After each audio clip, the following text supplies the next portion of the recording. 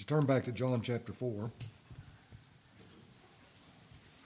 I've entitled the message for this morning, He Must Needs Go Through Samaria. The text is verse 4 of John chapter 4, and He must needs go through Samaria. It was absolutely binding upon Him to go through Samaria.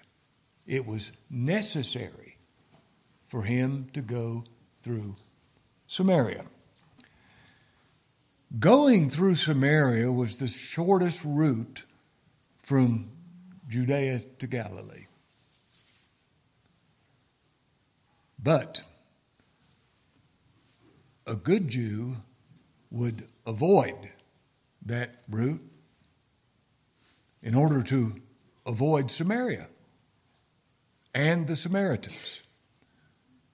You remember what this woman said to the Lord in verse 9 of this chapter. Then saith the woman of Samaria unto him, How is it that thou, being a Jew, askest drink of me, which am a woman of Samaria?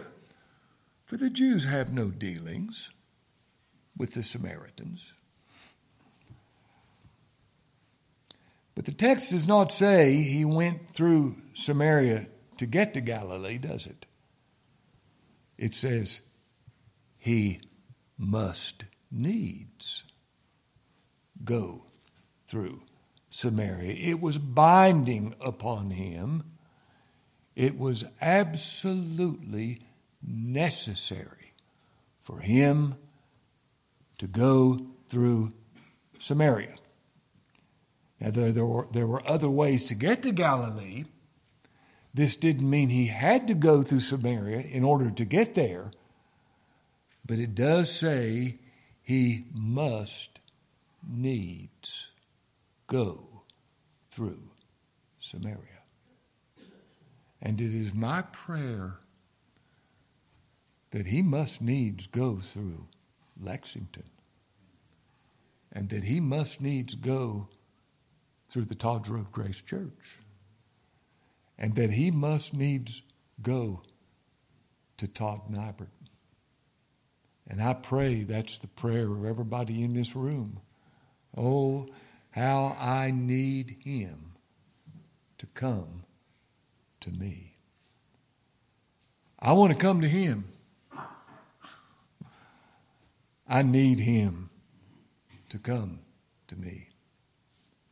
He must needs go through Samaria. Why this language? Do you remember his first recorded words? Said to his parents at 12 years of age. This is the only glimpse we're given of his youth. And his parents had left him in Jerusalem thinking he was in the crowd. And then they find that he's not with them. And his mother says, Behold, thy father and I have sought thee sorrowing. And here's his reply. How is it that you sought me? Wist ye not, didn't you know that I must be? It's absolutely binding to me to be about my Father's business.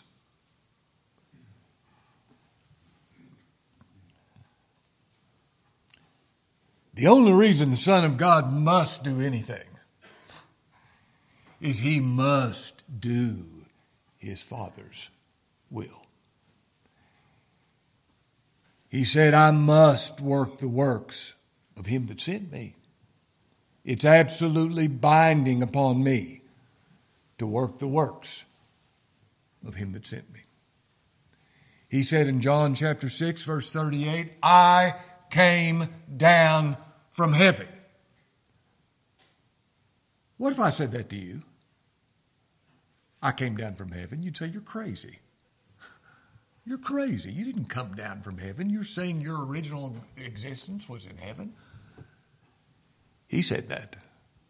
I came down from heaven, not to do my own will, but the will of him that sent me. And this is the Father's will which has sent me, that of all which he hath given me, I should lose nothing.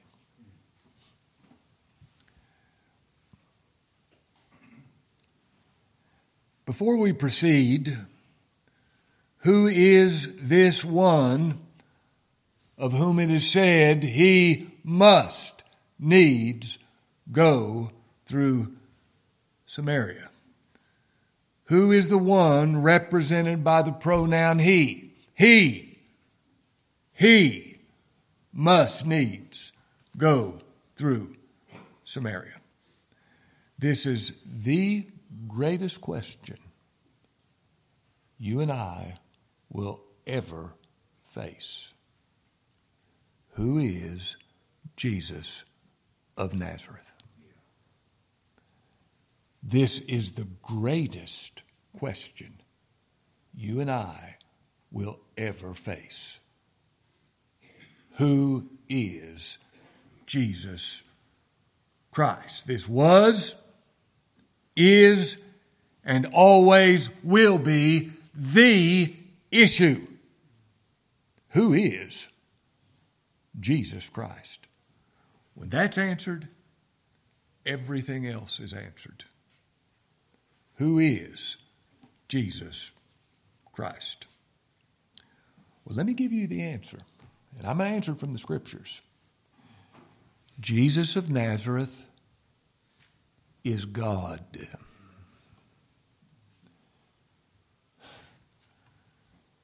God manifest in the flesh. 1 Timothy 3:16. In the beginning was the Word, and the Word was with God as a distinct person, the second person of the Trinity, and the Word was God. Jesus Christ is God. I love saying that. We read in Isaiah 9:6, unto us a child is born, unto us a son is given, and the government shall be upon his shoulders, and his name shall be called Wonderful Counselor, the Mighty God, the Everlasting Father, the Prince of Peace. Colossians chapter 2, verse 9 says, in him dwelleth all the fullness of the Godhead in a body. How mysterious. How glorious. Jesus Christ is the Creator. Jesus Christ is your Creator. Jesus Christ is God. I want you to look at this passage with me in Hebrews chapter 1.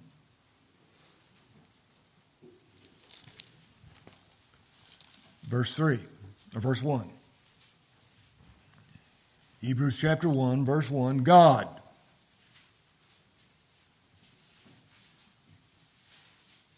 You know, this is the only book in the Bible that begins with this word. God. Who at sundry times and in different manners spake in times past unto the fathers by the prophets, hath in these last days. Now, these last days are all the days between the first and second advent of the Lord Jesus Christ. They're the last days.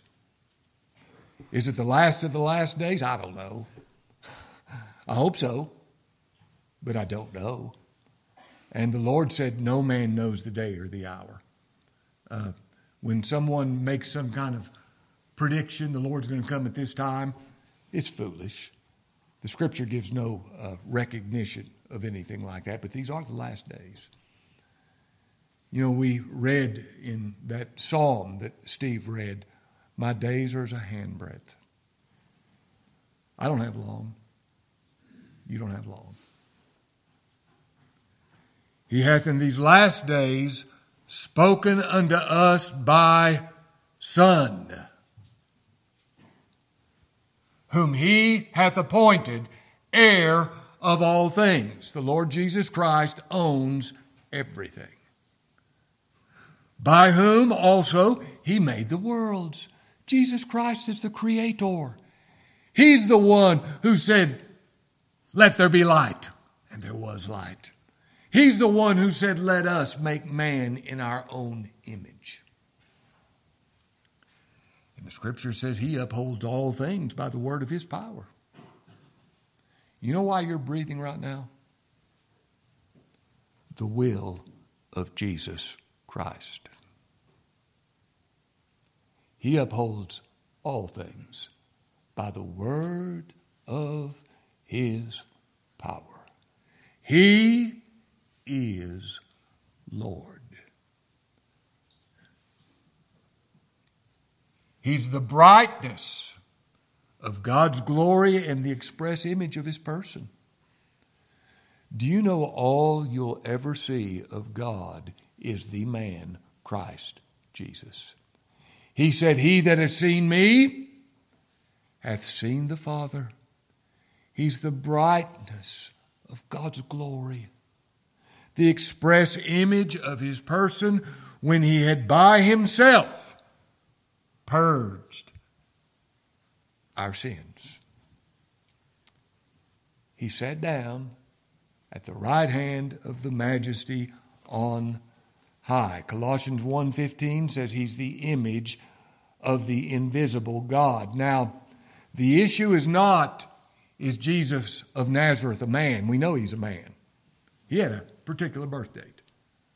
He lived so many years, right down to the exact second. And he died at a particular point in time, like every man will. He's the second Adam, just as much a man as you and I. Look in John chapter 4, verse 6. Now Jacob's well was there.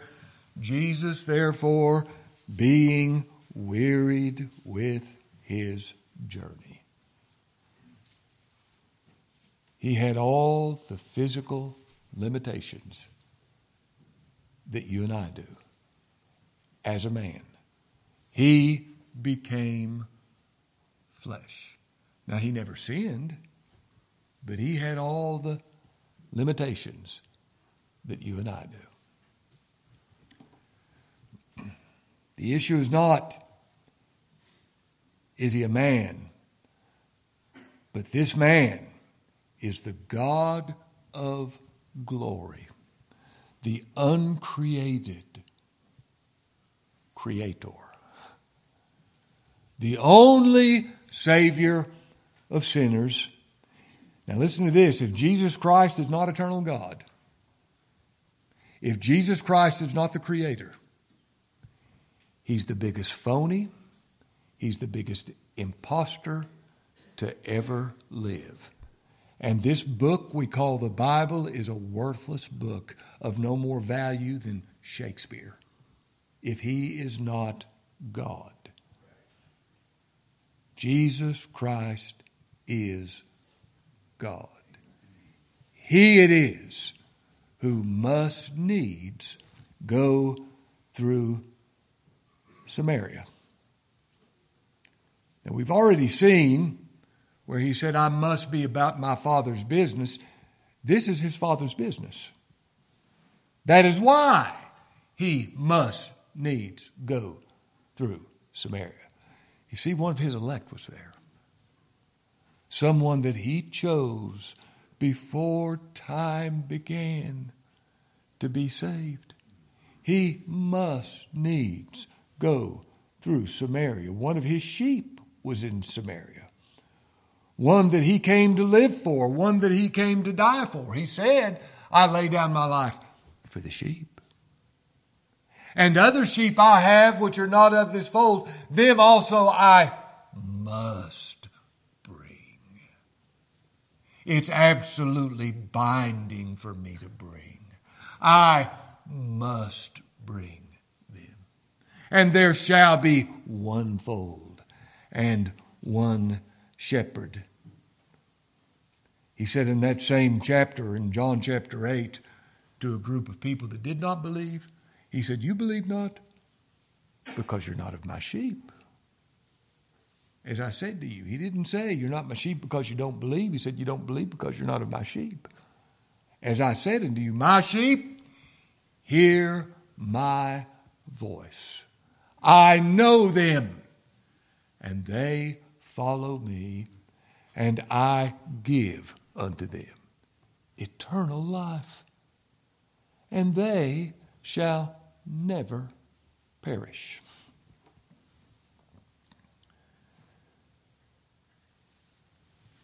He must need to go through Samaria because that woman at the well was there. I love to think of Zacchaeus. Zacchaeus was a tax collector. He had no interest in God. He was a sinful man. But something happened to him to where all of a sudden he sought to see Jesus, who he was. Now, there was a time when he didn't care. He does now. Why? Because he must need to go through Samaria. Zacchaeus sought to see Jesus, who he was. But the scripture says he could not, for he was little of stature. He was trying to look over the crowd and he couldn't do it. And you know, when you seek to see Jesus who he is, first thing you find out is that you can't do it. You can't see him. You don't know. But you know what this man did? I love the way the scripture points out that he ran ahead of the crowd and he climbed up into a sycamore tree so he could see the Savior pass that way, because he wanted to, maybe he just wanted to know what he looked like, what he was like. He sought to see Jesus, who he was. He's up there in that tree. The Lord passes by and he stops and looks up in that tree and says, Zacchaeus, make haste. Come down. For today I must abide at thy house. It is binding upon me. It is absolutely necessary for me to abide at thy house. And listen, that wasn't just for the day. That means forever after that. I must abide at thy house. You know, one of the things I love about if you belong to the Lord, he's going to have you. I must abide at thy house. And he went on to say, to this day salvation has come to this house, inasmuch as he also is a son of Abraham. That's every true believer of the lost sheep of the house of Israel. He came to save. He's a son of Abraham. For the Son of Man is come to seek and to save that which was lost. He must needs go through Samaria. In Luke chapter 4, verse 43, he said, I must preach the kingdom of God in other cities. They wanted him to stay there, and I understand that. I wouldn't want him, if he was here, he is here. I sure don't want him leaving. But these people begged him physically, don't leave here. He said, I must. It's necessary for me. It's binding upon me to preach the kingdom of God in other cities.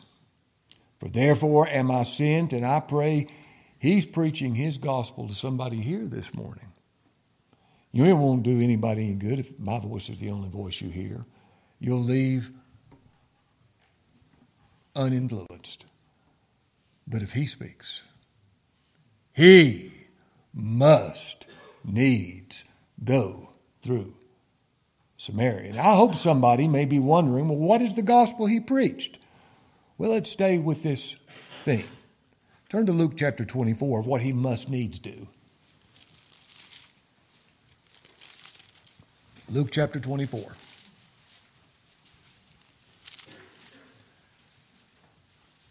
This is after his resurrection, and he says in verse 44,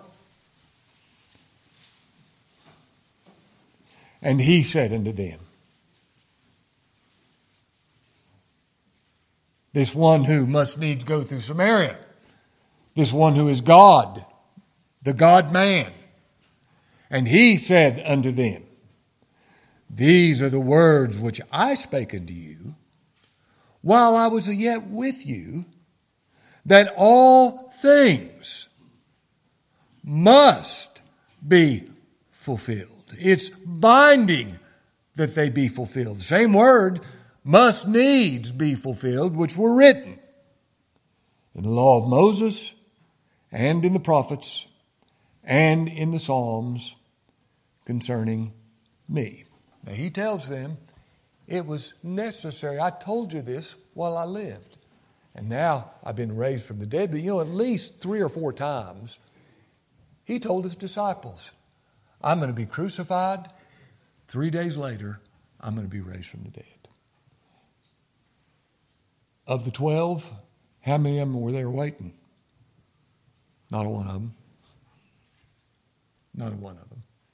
And even his enemies knew that he made this promise. We read in Matthew chapter 24 where the Pharisees said, This deceiver said while he was yet alive, After 3 days I'll rise again. Command therefore that the sepulchre be made sure until the 3rd day, lest his disciples come by night and steal him away and say to the people that he's risen from the dead, and the last error shall be worse than the first. Even his enemies knew he made that promise. And they wanted to keep his grave secure. But the disciples were not there, were they? There was a woman named Mary Magdalene that was there. But none of the courageous disciples were there. Look in chapter 22 of Luke.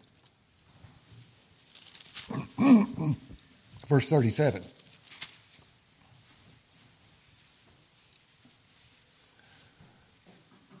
This is right before his crucifixion. Verse 37. For I say unto you that this that is written must yet be accomplished in me. Now, before I quote it, look at the emphasis he puts on the Scriptures. It's written. If we don't have a written revelation from God, all we have is my opinion and your opinion. What good's that going to do anybody? But thank God we have a written revelation from God. And I know that, I remember I'd always think, well, how can you know?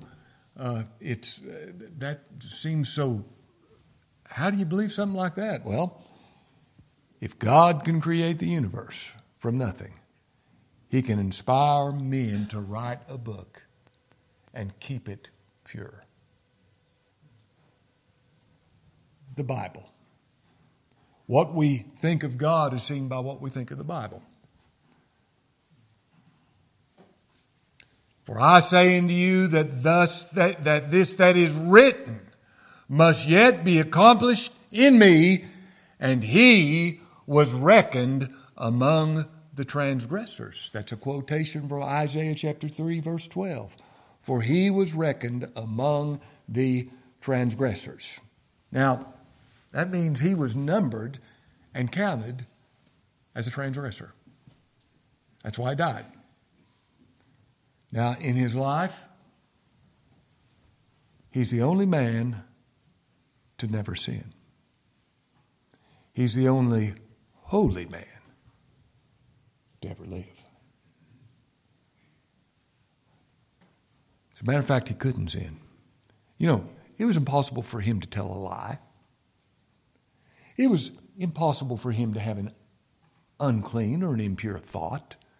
It was impossible for him to have a bad motive. He never sinned. I love to think of that. He never sinned. Yet, he was nailed to a cross and numbered as a transgressor. Why? He bore my sin. My sin became his sin. Not only did he bear the punishment of my sin, he bore the sin itself He bare our sins in His own body on the tree. That horrible thing. But why do you think He sweat great drops of blood in Gethsemane before He went to the cross? Because He knew He was going to drink of that cup and drink my sins into His own body on the tree. No, He never sinned. Even when He bore my sin, He never sinned. But this is worse. He was made sin. 2 Corinthians 5:21 says, "For He hath made Him to be sin for us, who knew no sin, that we might be made the righteousness of God in Him." The Lord said, "It's written, and it must be. He was numbered with the transgressors." Now turn back to Luke 24.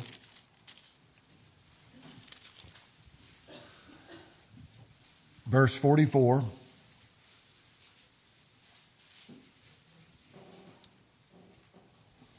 "And He said unto them," this is after His resurrection, "These are the words which I spake unto you while I was yet with you, that all things must be fulfilled, which were written in the law of Moses and in the prophets and in the Psalms concerning me.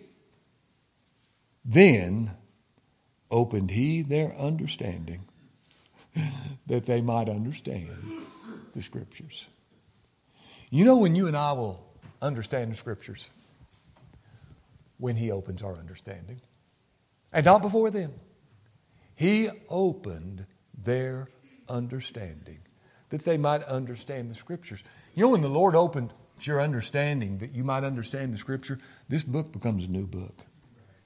And it's got only one subject: Jesus Christ and Him crucified. He opened their understanding, that they might understand the Scriptures. Verse 46, "And He said unto them, Thus it is written," there we go again. "Thus it is written." That's the authority. "Thus it is written. And thus it behooved Christ." Now that word behooved is the same word translated must needs. It is necessary. And look what it says. This is the gospel. "Thus it's written, and thus it was necessary for Christ to suffer and rise from the dead the third day." It was necessary. It was necessary for Christ to suffer. Now, why was it necessary for Jesus Christ to suffer? Because it's the purpose of God to send His Son to die on a cross and suffer. In Revelation chapter 13, verse 8, He's called the Lamb slain from the foundation of the world. And God created the universe for the Lamb to come and be slain. This is the very eternal purpose of God. That's why it must be. What God wills must come to pass. For God to will something and it not come to pass would be He's not all powerful. That's never going to happen. He must suffer because this is God's eternal purpose, to manifest Himself.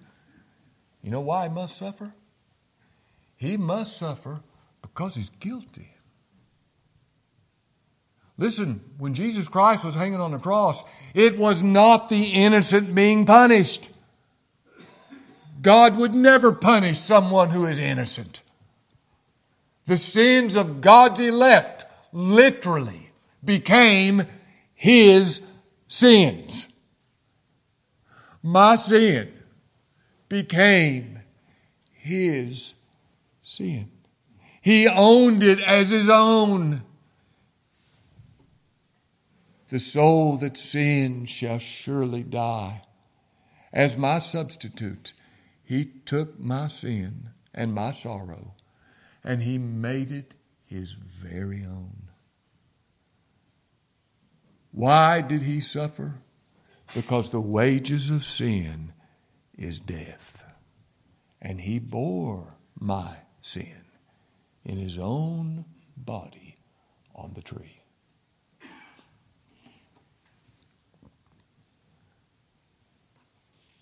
Why did he suffer?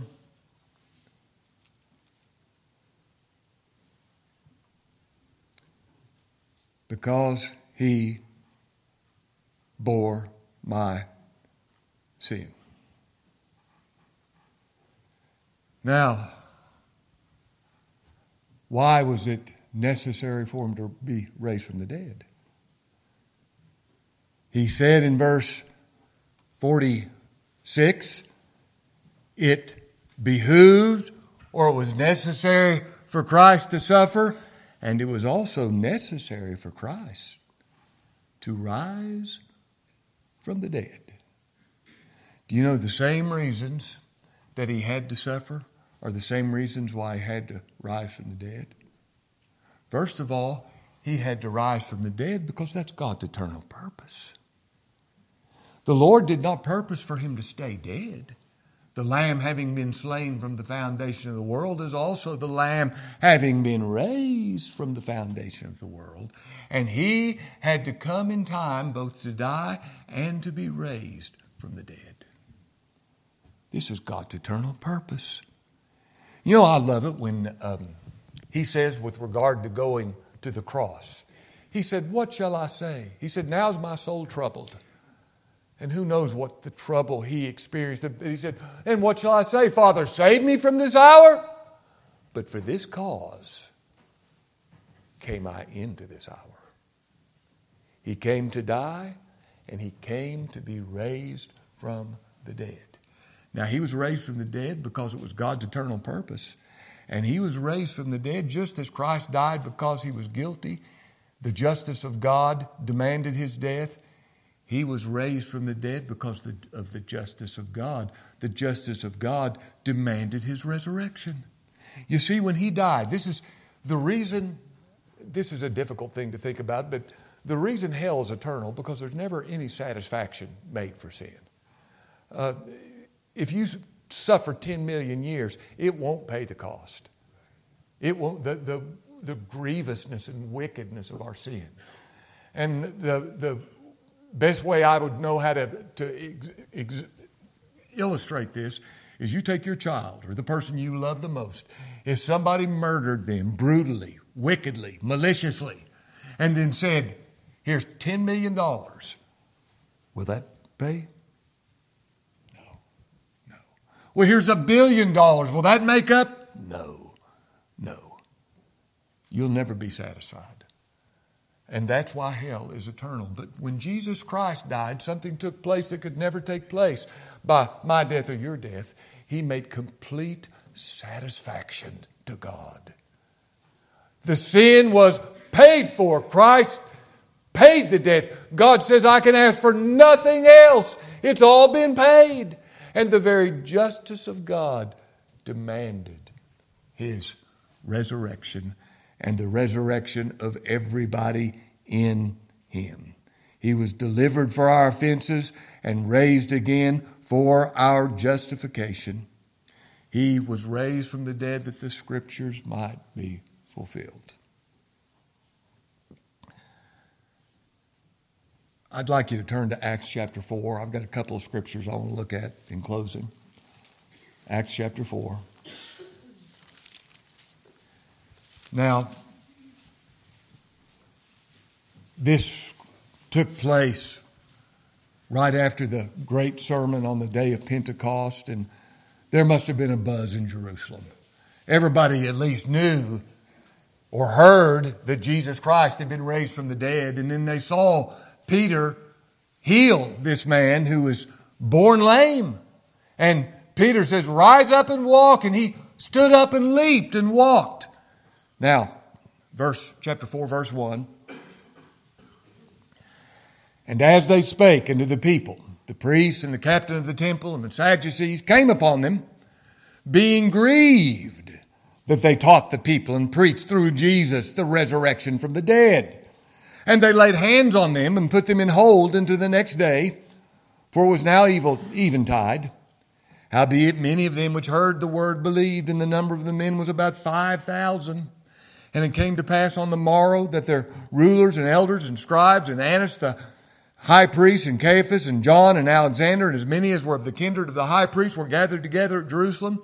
And when they had set them in the midst, they asked, by what power or by what name have you done this? Then Peter, filled with the Holy Ghost, said unto them, ye rulers of the people and elders of Israel, if we this day be examined of the good deed done to the impotent, powerless man, by what means he is made whole, be it known unto you and to all the people of Israel that by the name of Jesus Christ of Nazareth, whom you crucified, whom God raised from the dead, even by him does this man stand here before you whole. This is the stone which was set at naught of you builders, which has become the head of the corner. Neither is there salvation in any other.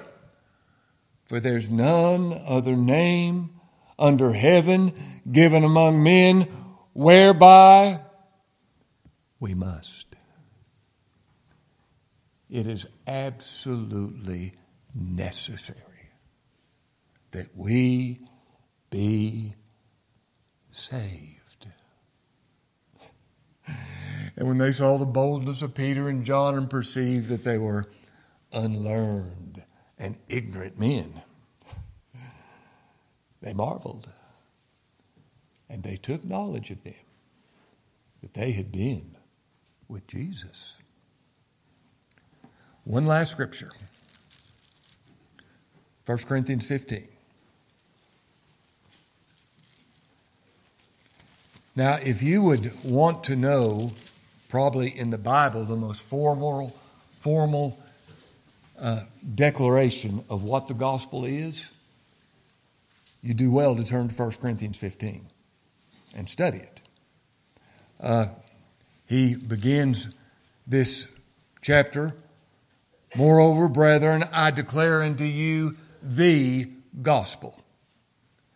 And there is a conjunction before every verse telling us really that the thought is not over until the 24th verse. There's a conjunction adding every thought, building one upon the other. And if you would want to know what the gospel is, read 1 Corinthians 15. What a blessed passage of Scripture it is. That's where he says, I delivered unto you, verse 3, first of all that which I also received, how that Christ died for our sins according to the Scriptures. Now, look in verse 24. Then cometh the end, when he shall have delivered up the kingdom to God, even the Father, when he shall have put down all rule and all authority and power, for he must reign. It is absolutely necessary that he reign.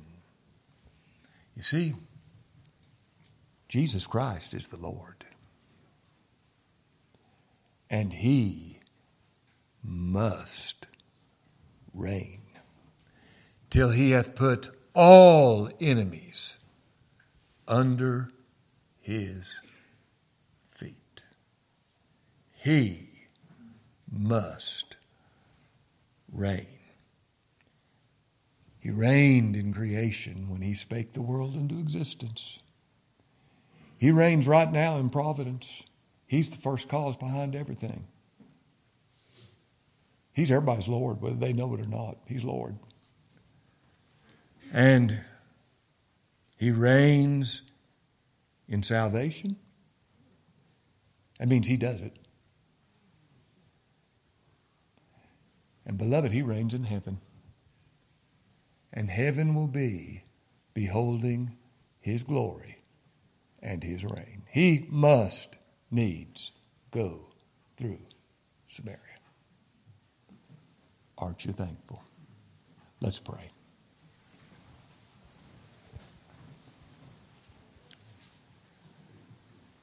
Lord, we ask that you would, as you went to that woman in Samaria, we ask that you would come to us, reveal yourself to us, reveal to us who you are. Lord, we will not know who you are unless you're pleased to reveal yourself to us. We ask that you would reveal yourself to us by your almighty, irresistible, invincible grace. We're so thankful that your grace saves, that it doesn't offer salvation and leave it up to us, but your grace saves. Lord, move in our midst for Christ's sake. In his name we pray. Amen. Wait.